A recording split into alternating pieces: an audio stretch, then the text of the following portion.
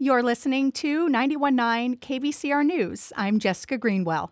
On Fridays, we speak with former Press-Enterprise columnist and longtime KVCR News contributor Cassie MacDuff about some of the big stories around the Inland Empire. Good morning, Cassie.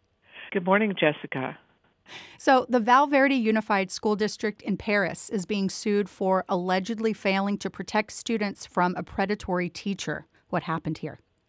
Well, this is a civil lawsuit brought by two former students who were among three students the teacher pled guilty to molesting in 2021. The Val Verde district, which includes Paris and Moreno Valley, has already been censured for violating federal law by failing to protect students from sexual misconduct. This new lawsuit against the district and former Citrus Hill High School teacher Kelly Carlton Reck alleges that Reck groomed the students and touched them against their wishes. Reck, age 62, of Riverside, was charged by the Riverside County DA's office with 9 misdemeanor counts of child molestation. He pled guilty to 3 counts and was sentenced to 90 days in a work release program and a year of probation. He was also ordered to register as a sex offender, which he has done, and his teaching credential was revoked. The girls' names are being withheld as victims of sexual abuse. But their stories are remarkably similar, that Reck paid special attention to each girl, one in an advanced placement history class, the other in a government class, and gradually began touching them in front of other students. Each girl complained, one to another teacher, one to a counselor, but it wasn't until the assistant principal began investigating that a total of 9 victims were identified. That triggered a criminal investigation in which it was alleged that the assistant superintendent of human resources at the time, Juan Cabral, told the assistant principal and also the principal not to go to police, but that he would handle it. That would violate the law. School officials are what's known as mandatory reporters. The law requires them to notify law enforcement about allegations of abuse. And in June 2023, the U.S. Department of Education's Office of Civil Rights wrote a 23-page letter to the Val Verde superintendent informing him the district had violated federal law, requiring it to protect students from sexual harassment and discrimination. So I think I recognize the name Juan Cabral. Isn't that the Redlands superintendent now? Yes, that's right. And we know Redlands has had its own problems along these same lines of failing to go to law enforcement. The district has put in place a lot of new policies to prevent that from happening again. But back to Val Verde, neither the superintendent nor any of the 5 members of the school board responded to the newspaper's request for comment on this new lawsuit. And a vacant Kmart in Riverside could be converted into apartments, but some neighbors aren't too happy about the plan. What's the plan? Well, the Kmart in the Mission Grove Shopping Center has been vacant since 2018. A developer is now proposing to replace the big box store with a 347-unit apartment complex 4 stories high. Some residents support the plan, but others have expressed concerns about the density of the housing, increased traffic, the potential strain of new families on the school district. There are also concerns about a project like this so close to March Air Reserve Base, which is just 1 to 2 miles to the east. The Riverside Unified School District has actually seen enrollment decline recently, so that doesn't appear to be a problem. And the city councilman who represents the area, Chuck Conder, said he supports the project. Yeah, there's quite a few vacant Sears and Kmart stores across Riverside that I've seen personally. Are there plans in Riverside for other Kmart stores? Yeah, actually there are. One of the other 2 closed Kmarts, the one on Arlington in Riverside, has been replaced by a supermarket, an auto parts store, and a clothing chain. The other, on Iowa Avenue, is proposed for a 300-unit housing development, and a closed Sears store on Arlington could get 388 housing units. Wow. So what's the latest on the Mission Grove proposal? Well, it's currently going through environmental review. It would consist of 5 4-story apartment buildings, parking, and a fitness center. The developer says there's a demand for luxury living near jobs, shopping, and entertainment. The difficulty is the project is within the airport compatibility zone for March, and the Airport Land Use Commission has already said it's incompatible with the airbase.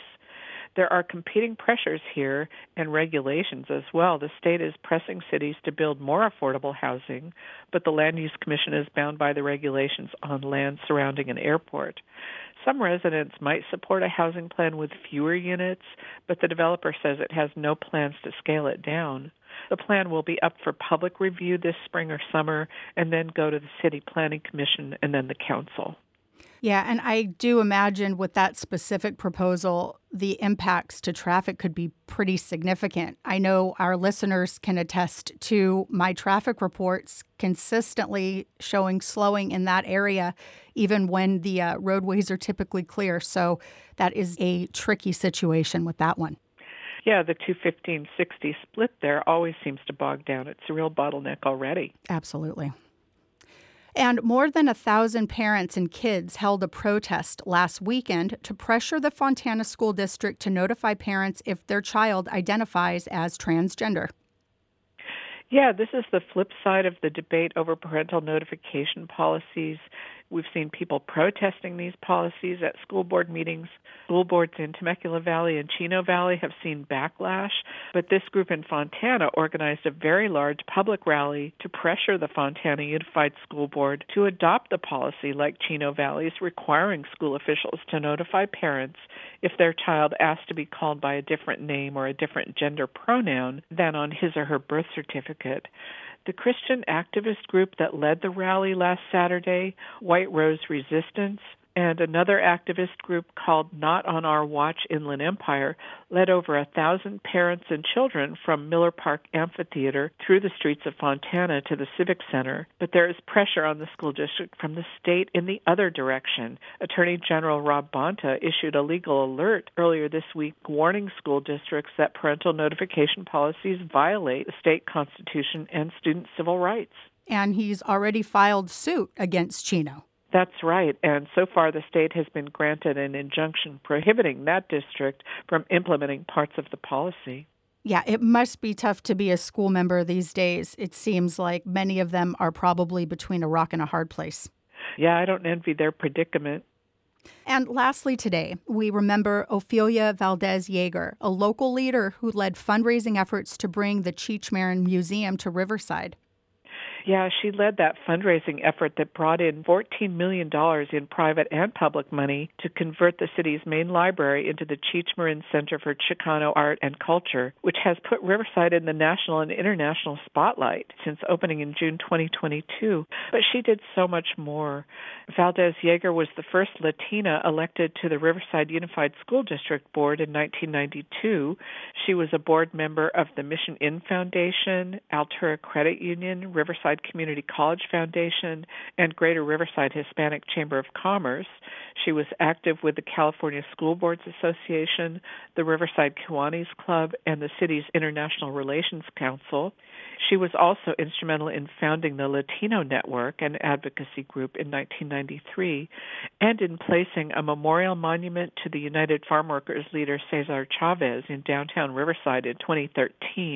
She had such a work ethic, her children, now adults, said growing up they never knew people slept in on Saturday mornings because those were always chore days in their family. Ophelia Valdez-Yeager and her husband, Leigh Yeager, married in 1969, one day after they both graduated from UC Riverside. She worked as an assistant to longtime Riverside Mayor Ron Loveridge and later was executive assistant to the city's school superintendent and the county school superintendent. She died on January 7th at age 76 from a rare form of anemia that didn't respond to treatment. A memorial service is planned for noon Friday, January 26th at the UCR Student Recreation Center. Well, I'm sure her celebration of life will be filled with love and gratitude. Thank you so much, Cassie, for all of this information. We appreciate your time as always. Thank you, Jessica. Longtime journalist Cassie MacDuff helps us out regularly on our Friday morning news wrap, and these reports are posted at kvcrnews.org. This report is made possible with the support of the Southern California News Group, publisher of the Press-Enterprise, San Bernardino Sun, Inland Valley Daily Bulletin, and other Southern California newspapers. I'm Jessica Greenwell, KVCR News.